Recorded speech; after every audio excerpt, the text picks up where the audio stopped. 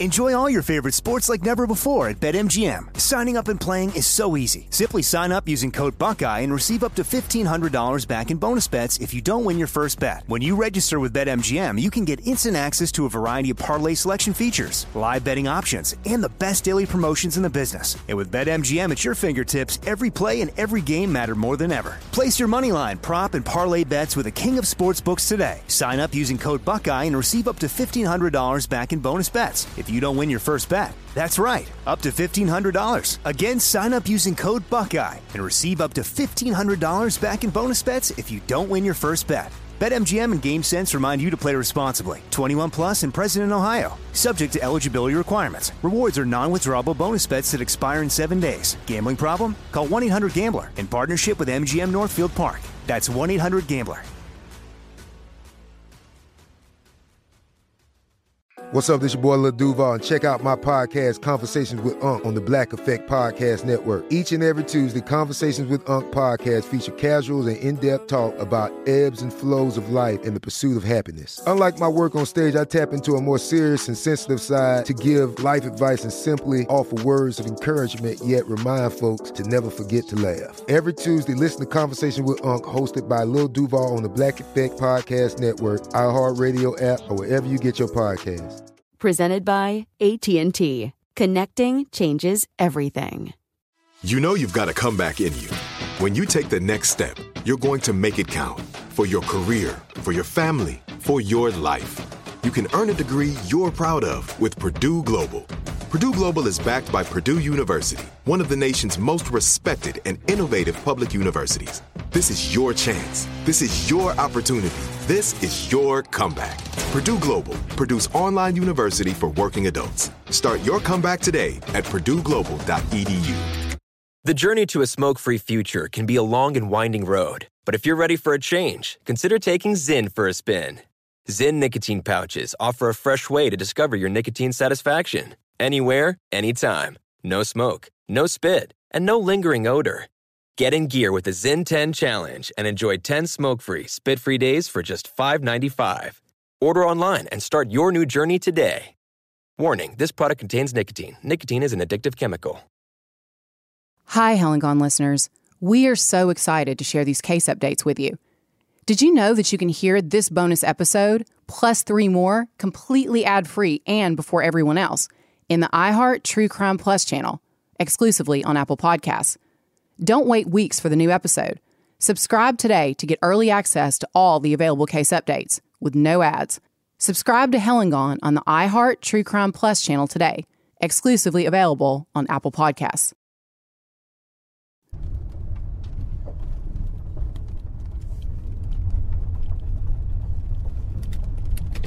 I am driving from my dad's house in Mountain View to Melbourne, down Highway 9. This will be the first time that I've been on Highway 9 in quite a while. The drive has not gotten any easier. It is a rough drive. It's really curvy. It's almost like as soon as you cross over the bridge, it says sharp curves for the next 20 miles. And you have to really concentrate. And there's no shoulder. And the road gets really skinny. So I find the drive, even in the daytime, a little sketchy, even more so at night. So I'm driving to the pretrial hearing. So far, there's been a hearing for a motion to suppress Billy Miller's confession, and that was denied. This is the pretrial hearing. I have no idea what they're going to be covering. I'm just going to show up and see what I find. I don't know how many people are going to be there. I don't know anything. I'm just going to go in blind and see what happens.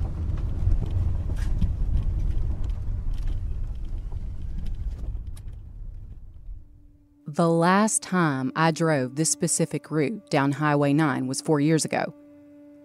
At that time, I drove from Mountain View and went to a specific outlook about 5 miles from Melbourne. It's a scenic beauty spot, but it's also a place where some people stop to dump trash. I went there because more than 18 years ago, this is the place where police found the body of 22-year-old Rebecca Gould.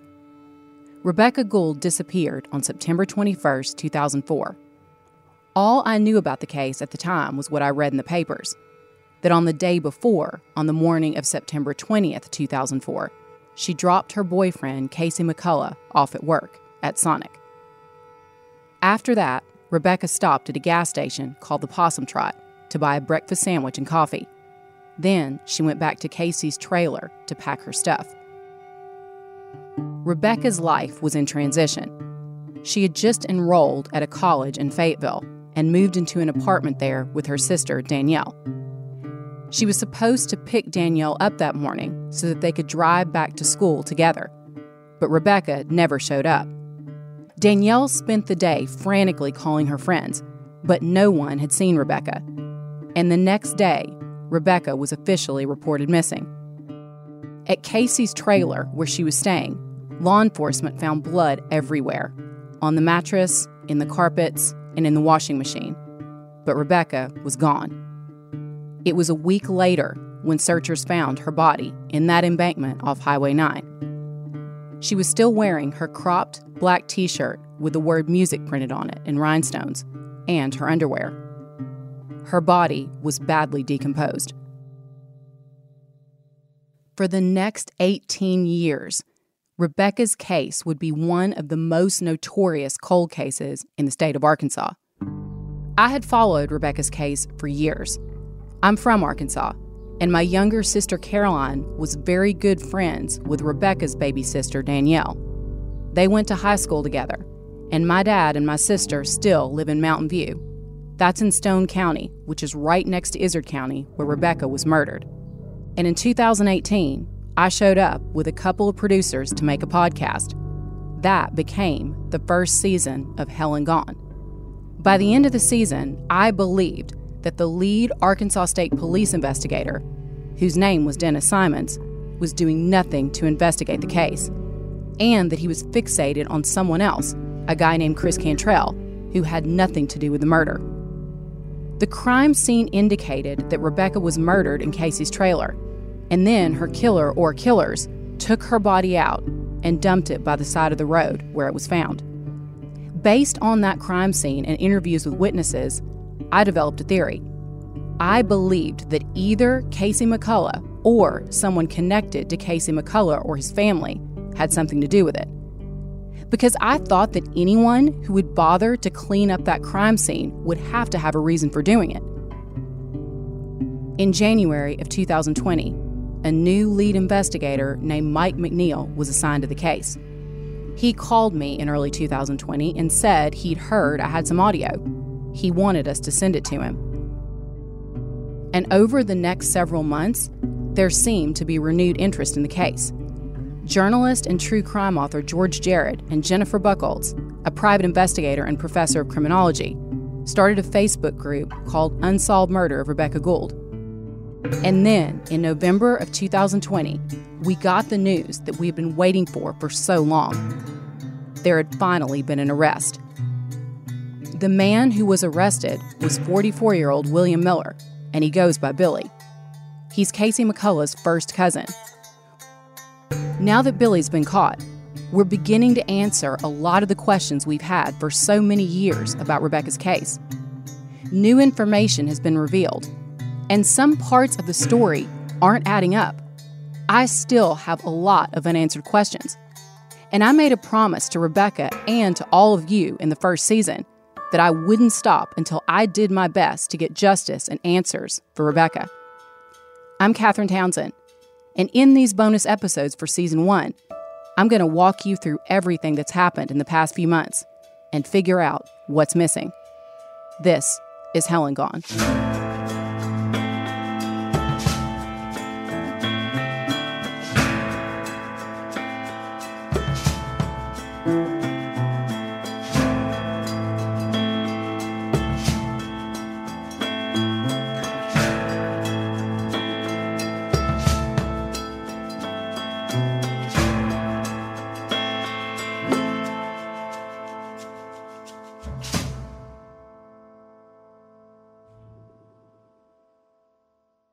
Hey y'all, it's Catherine.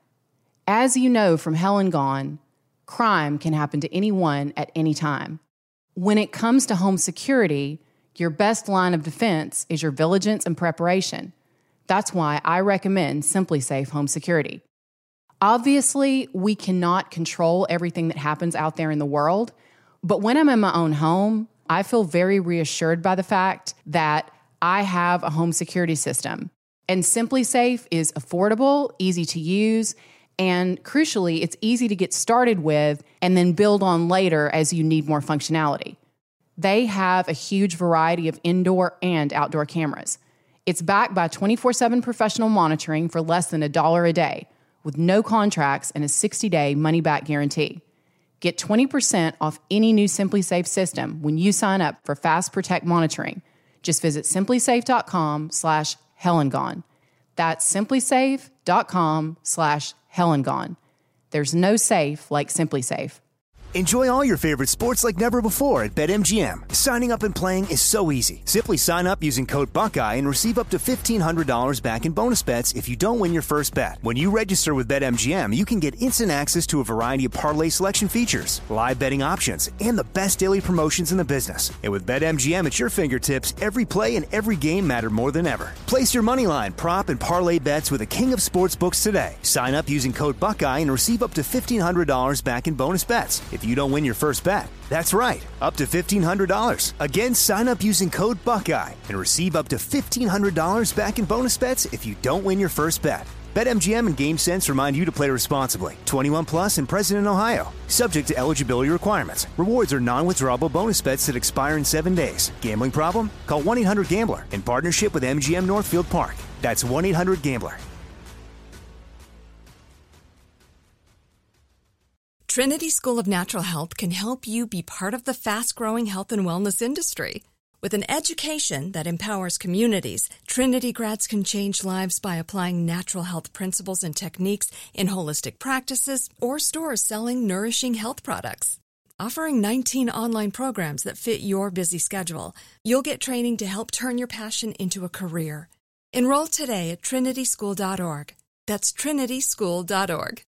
If a new house is on your wish list in the next 5 years, grow your savings faster and experience your dreams with an Ohio Homebuyer Plus account from Kemba Financial Credit Union. A savings account specifically designed to save for a new home where you can earn 7% APY, a $500 matching bonus, and a $1,500 mortgage closing cost credit. Learn more at Kemba.org. Offer expires March 31st, 2025. APY equals annual percentage yield. Restrictions apply. NMLS 292230. Equal housing lender. Federally insured by NCUA.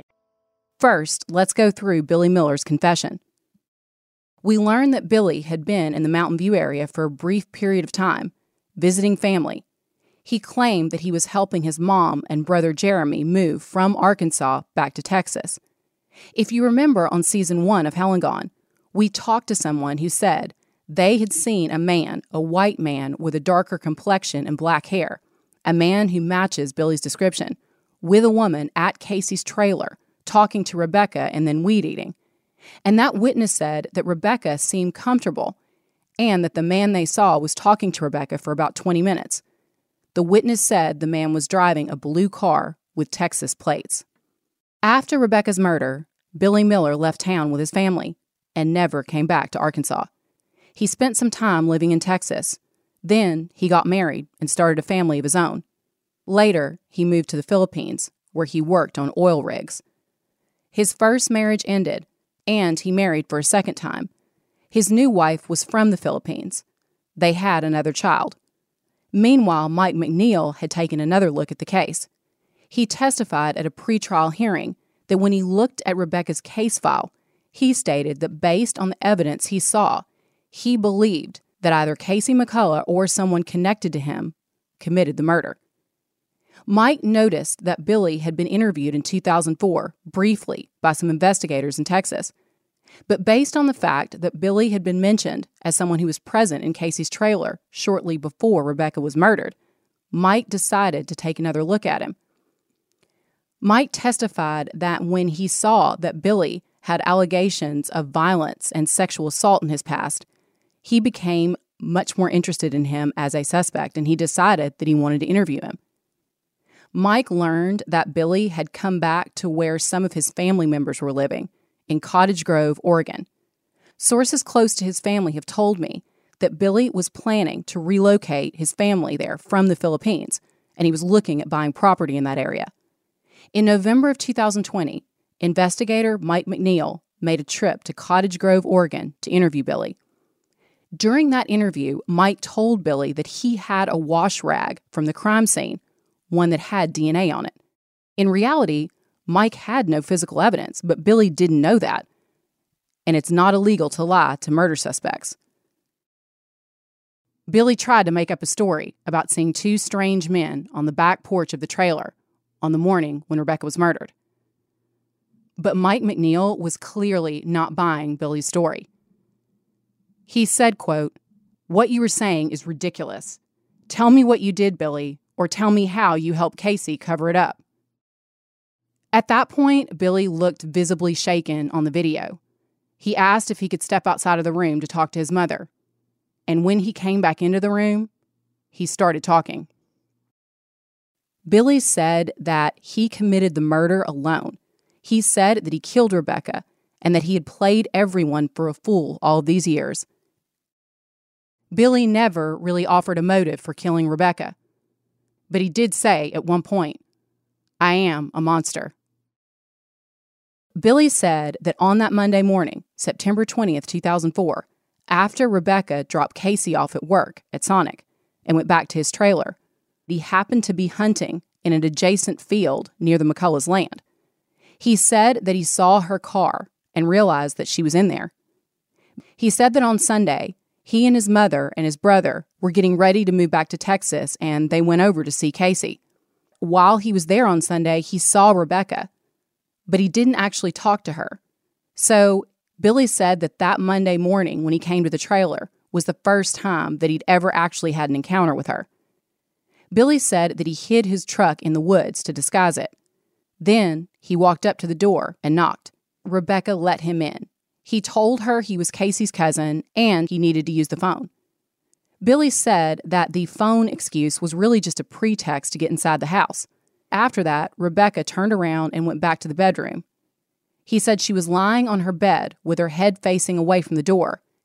And Billy said that he got an overwhelming urge to kill her. He said that he'd had these kinds of urges before.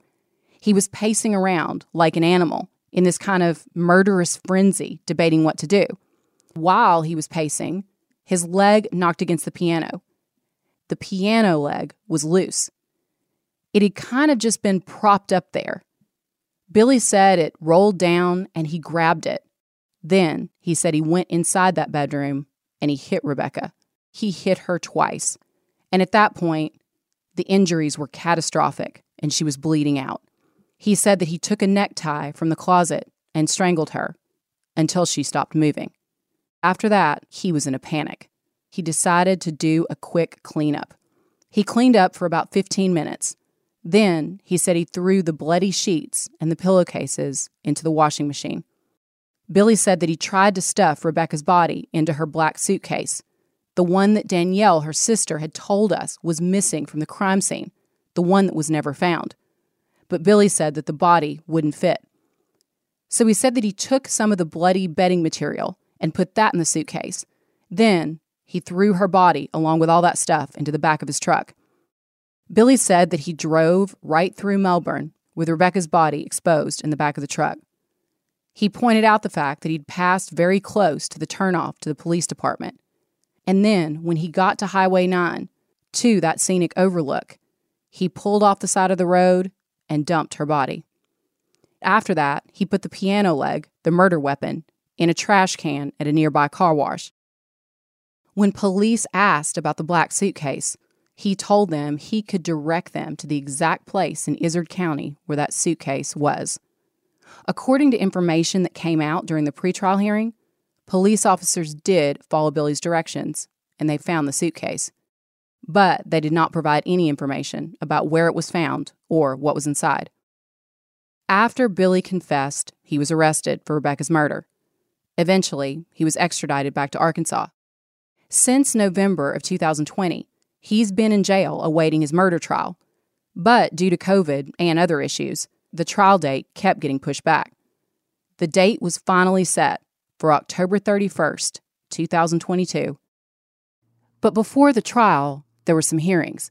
First, there was a suppression hearing to determine which evidence would be allowed in court. The first hearing was in August of 2022. And at that hearing, Billy's confession was played, and the judge ruled that it was admissible.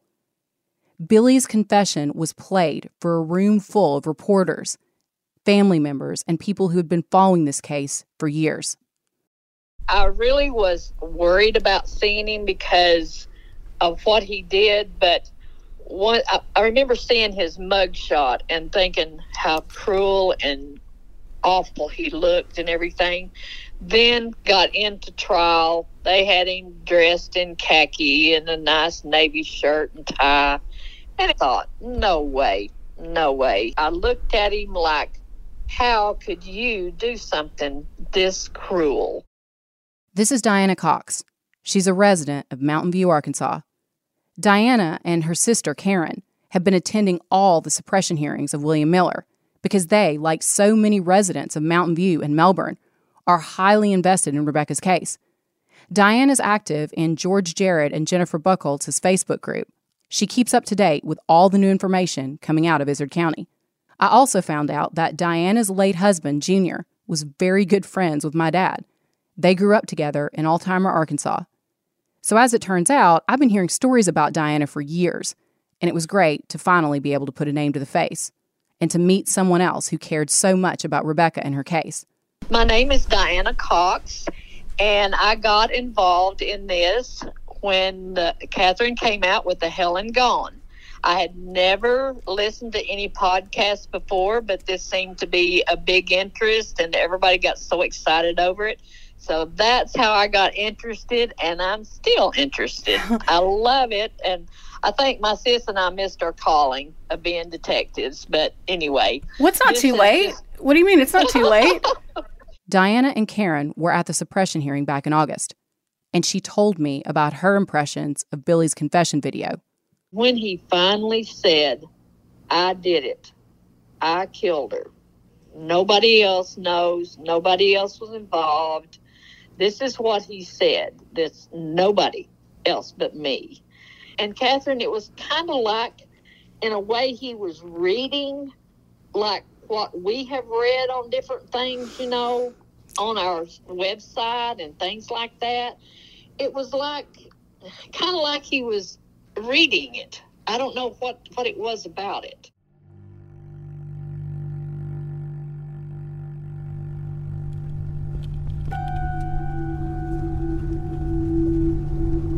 Well, that was crazy. So I just got back from the pretrial hearing. I found out there was a ton of, it was pretty incredible.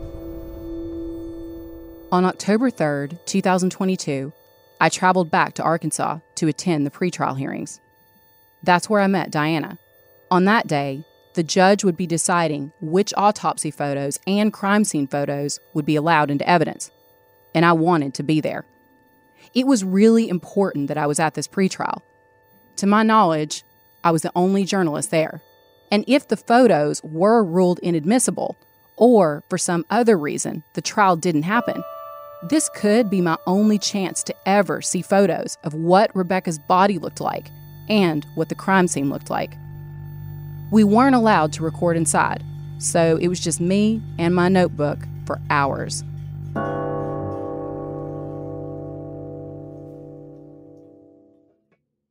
Enjoy all your favorite sports like never before at BetMGM. Signing up and playing is so easy. Simply sign up using code Buckeye and receive up to $1,500 back in bonus bets if you don't win your first bet. When you register with BetMGM, you can get instant access to a variety of parlay selection features, live betting options, and the best daily promotions in the business. And with BetMGM at your fingertips, every play and every game matter more than ever. Place your moneyline, prop, and parlay bets with the king of sportsbooks today. Sign up using code Buckeye and receive up to $1,500 back in bonus bets if you don't win your first bet. That's right, up to $1,500. Again, sign up using code Buckeye and receive up to $1,500 back in bonus bets if you don't win your first bet. BetMGM and GameSense remind you to play responsibly. 21 plus and present in Ohio. Subject to eligibility requirements. Rewards are non-withdrawable bonus bets that expire in 7 days. Gambling problem? Call 1-800-GAMBLER in partnership with MGM Northfield Park. That's 1-800-GAMBLER.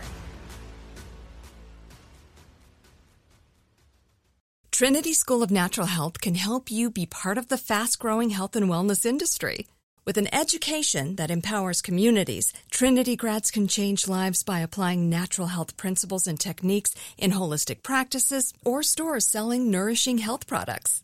Offering 19 online programs that fit your busy schedule, you'll get training to help turn your passion into a career. Enroll today at trinityschool.org. That's trinityschool.org. If a new house is on your wish list in the next 5 years, grow your savings faster and experience your dreams with an Ohio Homebuyer Plus account from Kemba Financial Credit Union. A savings account specifically designed to save for a new home where you can earn 7% APY, a $500 matching bonus, and a $1,500 mortgage closing cost credit. Learn more at Kemba.org. Offer expires March 31st, 2025. APY equals annual percentage yield. Restrictions apply. NMLS 292230. Equal housing lender. Federally insured by NCUA. From BBC Radio 4, Britain's biggest paranormal podcast is going on a road trip. I thought in that moment, oh my God, we've summoned something from this board. This is Uncanny USA. He says, somebody's in the house, and I screamed.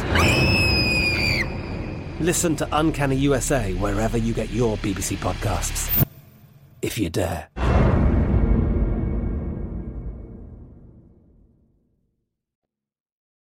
So here's what happened. First, I saw Billy Miller in person for the first time.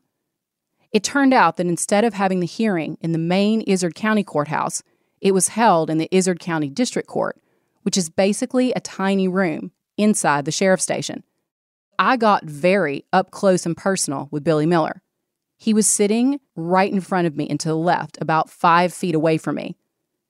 He did not look like a psychotic killer. In fact, he looked utterly forgettable, which might be one of the scariest things about him. He didn't say anything during the pretrial. He had several lawyers, and they were challenging the admissibility of some of the autopsy photos, arguing that they were inflammatory. And they were also trying to get some of the crime scene photos, which were taken at Casey's trailer, thrown out. The autopsy photos have never been seen by the public. Before they started showing the photos, the judge said, "If you don't have to be here, you can leave the room." Now, I'd seen diagrams of Rebecca's autopsy, but this was the first time I actually saw what she looked like when she was found. They started showing the photos. They flipped through them rapidly, so we only had a few seconds to see each one. From what I could tell, if you're looking at Rebecca's body from above, she seemed to be kind of crouched down. Her legs were apart in what I would call almost like a frog position, when your legs are splayed out. To me, it looked like the killer had dumped her down that embankment on Highway 9. It looked like she could have tumbled over a few times and then landed in that position, stuck between two trees. On one side of her body, from a certain angle, you could see hair hanging down across her face, and there was some skin remaining. But once the body was turned over on the autopsy table upright, you could see that there was hardly anything left. Rebecca's body was in much worse shape than I ever could have imagined. I was shocked at the level of decomposition that the Arkansas Indian summer causes. And I think it's really important to understand how decomposed she was, because looking at it as someone without medical training, I would have thought she'd been out there for a month. She had almost no skin. She was a skeleton.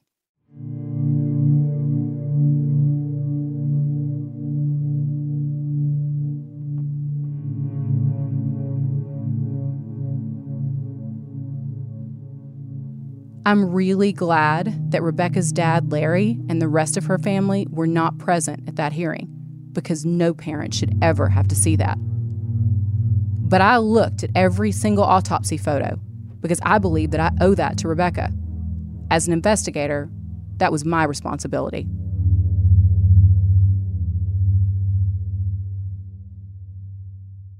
Then we got to the photos of the crime scene. Those were also a little shocking for different reasons, because a lot of what we had been told about the crime scene, things that had been reported in the paper, were actually wrong. And this was the first chance that I ever had to look at that and to figure it out. We've been told that the first officer on the scene back in 2004 was Charlie Melton. He was the police officer who came into the trailer with Casey and who supposedly secured the scene after that. Now, presumably, that would mean that nothing was moved in there before those photos were taken. But other sources have told me that there were multiple people at the crime scene. So I just don't want to totally discount the possibility that law enforcement or someone else could have moved some of those things around before they were photographed. There were about 30 photographs in all, and because they were just showing them to see if they could be admissible in court, it took a few minutes to present them all. The lawyers and judges briefly discussed each one, which is why I called up Diana afterwards. I wanted to see if she remembered the same things as I did, just because we had to view them so quickly and we were all trying to take notes. First, I wanted to address the mattress, because since the beginning of this case, we've been hearing about this blood-soaked mattress. I pictured the mattress to really have a lot of blood on it. But there was only, as you're looking at the mattress, on the right top corner was a pool of blood or a big blood stain about the size of a basketball. That was about it. And did you notice the stuff under the bed? The pillows, yes. Okay, I remember the picture that they were stuffed under the side of the bed, and you could see blood. It wasn't a lot of blood on them, but it was spotted blood on them, and they were stuffed under the bed, just stuffed right there. Evidently, whoever stripped the bed or whatever they done, they forgot about the pillows. That makes sense. So, like, they stripped the bed and threw it in the washing machine, but they forgot about the actual pillows. Yeah, exactly.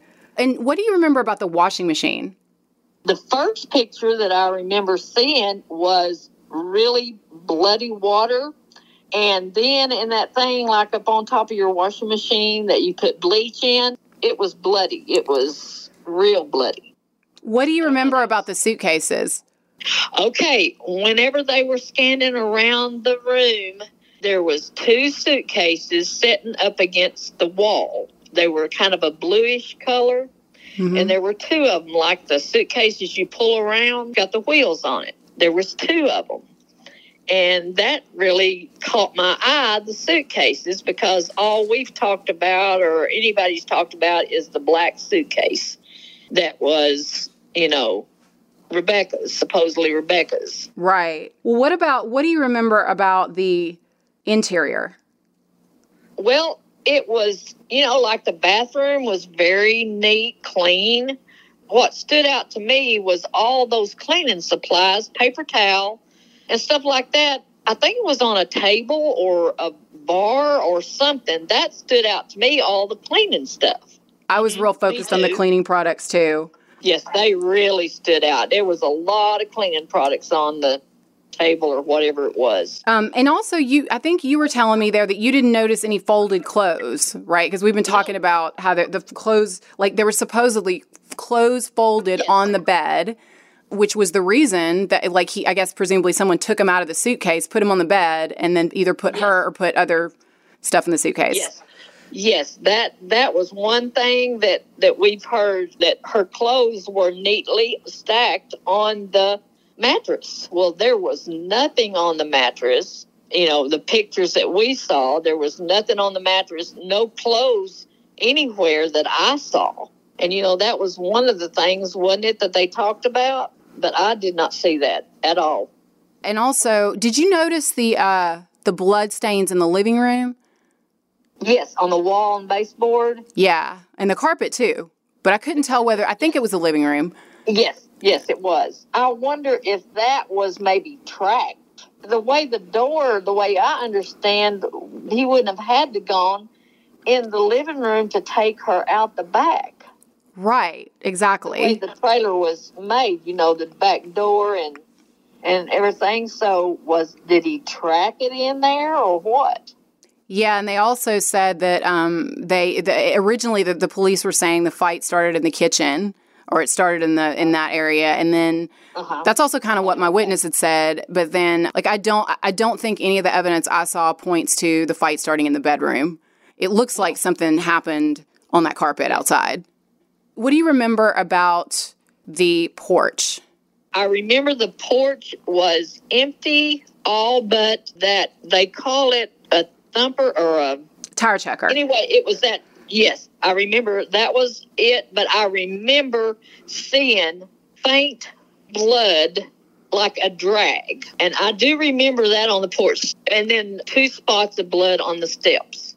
Did you notice he seemed to be really looking at not the autopsy photos, but all the crime scene photos? Crime scene. He looked at all the crime scene. He did not look at an autopsy at all. And I wish they'd made him look at it. I wish they would have made him look up there at it. But he hung his head the whole time. But, yeah, he really watched the crime scene, all of them. But I tell you what, those crime scenes, Catherine, really, it was kind of like a question to me on some of the stuff where it was. Yeah, and then William, that was also one of the things that was weird to me about his confession. He mentioned everything that was online. So it's just, the whole thing is very strange to me. Yes, it is. It's very strange. Just like I told you to start with, it was like he was reading some of the things that he had heard or read before, Yeah. On how that some of the things that come out, that how she was or how this and that. But it was, to me, I don't know. I don't know. It was a very strange confession. Honestly, after seeing the crime scene photos, I have more questions than ever, because it does seem like a lot of the things that Billy Miller have confessed to are true. But there's a piece missing, and I'm not sure what it is yet. Maybe someone else let him into that trailer, or maybe someone else struck the first blow and Billy finished it off and cleaned up. Maybe he's covering for someone else. Perhaps one of his family members was there at the time. I absolutely believe that he had a role in killing Rebecca, but I don't think he did the whole thing on his own. It's illogical that William did this in a vacuum, completely by himself. This is Jennifer Buchholz. She's a criminal investigator and professor of forensics. After she listened to Helen Gone, she got interested in Rebecca's case. Later, she contacted Rebecca's father, Dr. Larry Gould, and George Jared. Since then, Jennifer and George have worked on a lot of cases together. They also started a Facebook group, Unsolved Murder of Rebecca Gould, where they tried to use crowdsourcing to help get information and leads on Rebecca's case.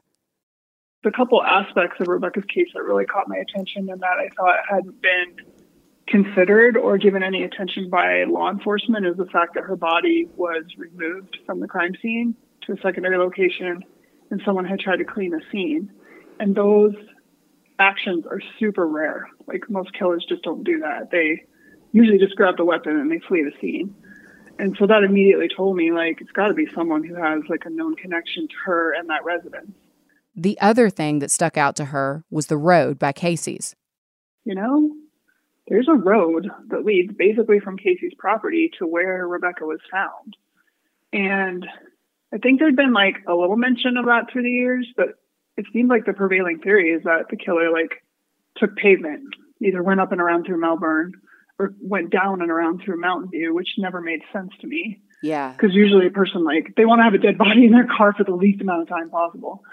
So obviously, there's an alternate route that doesn't take you on pavement that's rarely traveled, and law enforcement, there's not going to be any cops out there. That'd be the logical route to take. So then it occurred to us, assuming they took that back road, this has to be someone either local to the area or who has spent a decent amount of time in the area. So again, it's just the evidence kept kind of pointing to someone with a personal relationship or connection to Rebecca.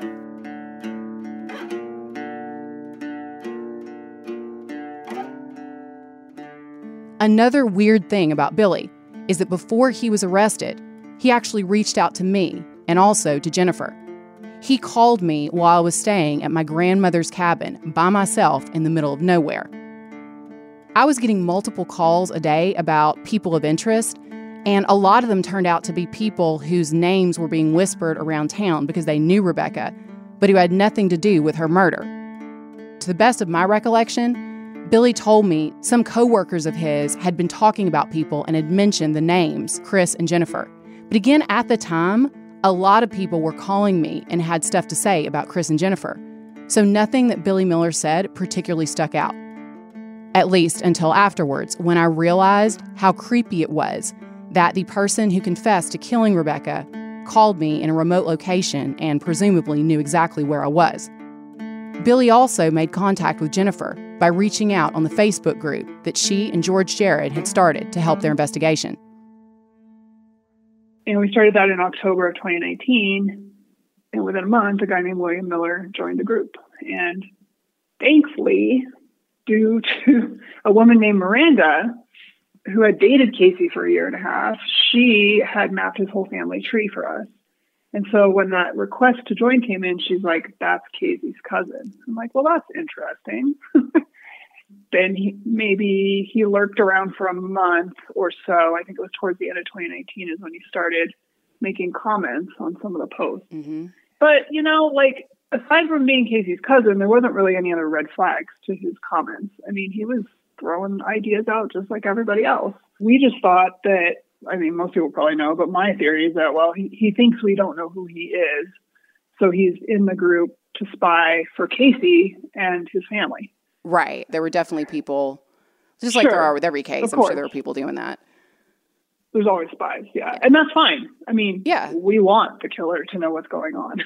Yeah. We want them to see what's in our group, and we want them to stay on edge. So that's fine. And then, January 16th, which ironically is Casey's birthday, William Miller sent me the first message, a direct message to me. And he had sent me a photo of a newspaper article, the one that says a neighbor heard screams in the hours before the murder or something like that. And he'd asked if I'd seen the article, what did I think, and so I'm like, well, this is interesting because I'm talking to Casey's cousin now. And so I just wrote back like normal, I'm like, thanks for reaching out. I appreciate, your insight, your thought process. We do know that report from a neighbor was made to police, but we don't know the time frame. Like, police have not ever divulged what time they heard the scream. So it's hard for us to put much stock in that or use it at this point, and so then from there on out, we just went back and forth periodically, and he would ask a lot of the same questions that tons of other people asked. And he might have been digging a little bit, I'm sure, to try to get our viewpoint on stuff, but it's fairly benign. Obviously, I've read them over and over and over again now. Like, did I miss something? And I don't really feel I did. But there's a few things that he had more focus on than others, and one was the timeline. Mm-hmm. Like the actual time frame of when Rebecca was killed. He told me on multiple occasions, like, I'm trying to do what you do and put together the timeline of how and when the murder actually went down. And he talked several times about maybe the person who cleaned up wore gloves. And now, I'm kind of like, that might have been true. But there wasn't any huge red flags. Yeah. And then the last conversation we had was, I think it was September 22nd of 2020. He had posted a photo in our group of Chris Cantrell. And so something about his teardrop tattoos must mean he committed a murder. I remember that. Yeah. So, we rarely remove posts, but that one had to come down. And then I messaged him. I'm like, no, we can't have people posting photos and pointing the finger at someone who, as far as we know, has no connection to this case. So please don't do that. And, he apologized. And that was really our last exchange, which makes sense because that's when Mike McNeil was on to him. When I was talking with Diana, we both said it seemed that Billy was studying those crime scene photos, almost like he was taking notes on them. Jennifer got a similar impression from him when she first read his confession. In fact, some of his quotes almost seemed like he took them straight from George, because specifically the one where he said he drove with her body right through Melbourne past the sheriff's department. I'm like, that's something George has said or written. And we never believed that anyways. You did not drive through downtown Melbourne with a dead body in the open bed of your pickup truck. Like, nobody would do that. His wording, and look, if I really believed that it was only him, I would be a lot happier right now, because it'd be like, oh, justice is served. Mm-hmm. But I feel like when I read the confession, I had exactly the same thought. I was like, this feels like he's been reading stuff online or something and took it from there. It was really strange. Yes. And some of it just couldn't be. Like I guess he said something about, like, he went hunting early in the morning and he knocked on Rebecca's door about 8. Well, Rebecca's supposed to be taking Casey to work at that time. So Casey clocked in at 8:12. So she wouldn't have been home at 8 o'clock. So that can't be true. But then he said, like, he committed the murder, moved her body, did all this cleaning, and then he went back to his mom's house and they hadn't even gotten up out of bed yet. Like, your brother had to go to high school. They were certainly up by 10 o'clock or whatever time in the morning. So, I mean, we knew some of that just had to be a lie. There's and the thing about his mom, I know there's been a lot of speculation that she might have known something. So I just wonder how much the mom knew and when she knew it. What I've been told is that they confirmed that she knew. Now, that she knew her son killed Rebecca. I don't know the time frame for sure of when she found that out. But what I've been told is that she has known that information for quite a while and obviously did nothing about it.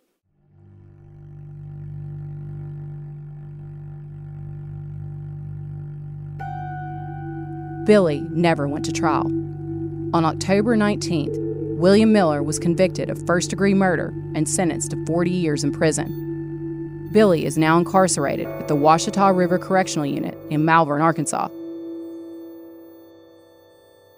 After the conviction, Billy said that he was willing to speak privately with Rebecca's dad, Larry Gould, and her older sister, Tiffany. So the three of them went into a back room of the sheriff's station to talk in private. After about 15 minutes, they came out. And according to Larry, the confession Billy gave to him was totally different than the one that he had made in court. If Billy has two different stories, that must mean that he lied in one of them. And if he lied before, what's to stop him from lying again? What is Billy Miller hiding? I'm Catherine Townsend. This is Hell and Gone.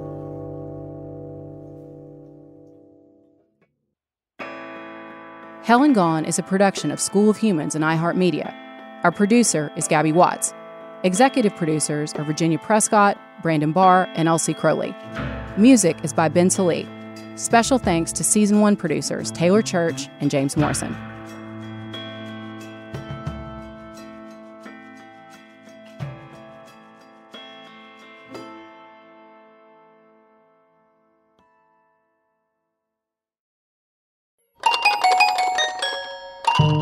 School of Humans. Trinity School of Natural Health can help you be part of the fast-growing health and wellness industry. With an education that empowers communities, Trinity grads can change lives by applying natural health principles and techniques in holistic practices or stores selling nourishing health products. Offering 19 online programs that fit your busy schedule, you'll get training to help turn your passion into a career. Enroll today at trinityschool.org. That's trinityschool.org. If a new house is on your wish list in the next 5 years, grow your savings faster and experience your dreams with an Ohio Homebuyer Plus account from Kemba Financial Credit Union. A savings account specifically designed to save for a new home where you can earn 7% APY, a $500 matching bonus, and a $1,500 mortgage closing cost credit. Learn more at Kemba.org. Offer expires March 31st, 2025. APY equals annual percentage yield. Restrictions apply. NMLS 292230. Equal housing lender. Federally insured by NCUA. The journey to a smoke-free future can be a long and winding road, but if you're ready for a change, consider taking Zyn for a spin. Zyn nicotine pouches offer a fresh way to discover your nicotine satisfaction. Anywhere, anytime. No smoke, no spit, and no lingering odor. Get in gear with the Zyn 10 Challenge and enjoy 10 smoke-free, spit-free days for just $5.95. Order online and start your new journey today. Warning, this product contains nicotine. Nicotine is an addictive chemical. From BBC Radio 4, Britain's biggest paranormal podcast is going on a road trip. I thought in that moment, oh my God, we've summoned something from this board. This is Uncanny USA. He says, somebody's in the house, and I screamed. Listen to Uncanny USA wherever you get your BBC podcasts, if you dare.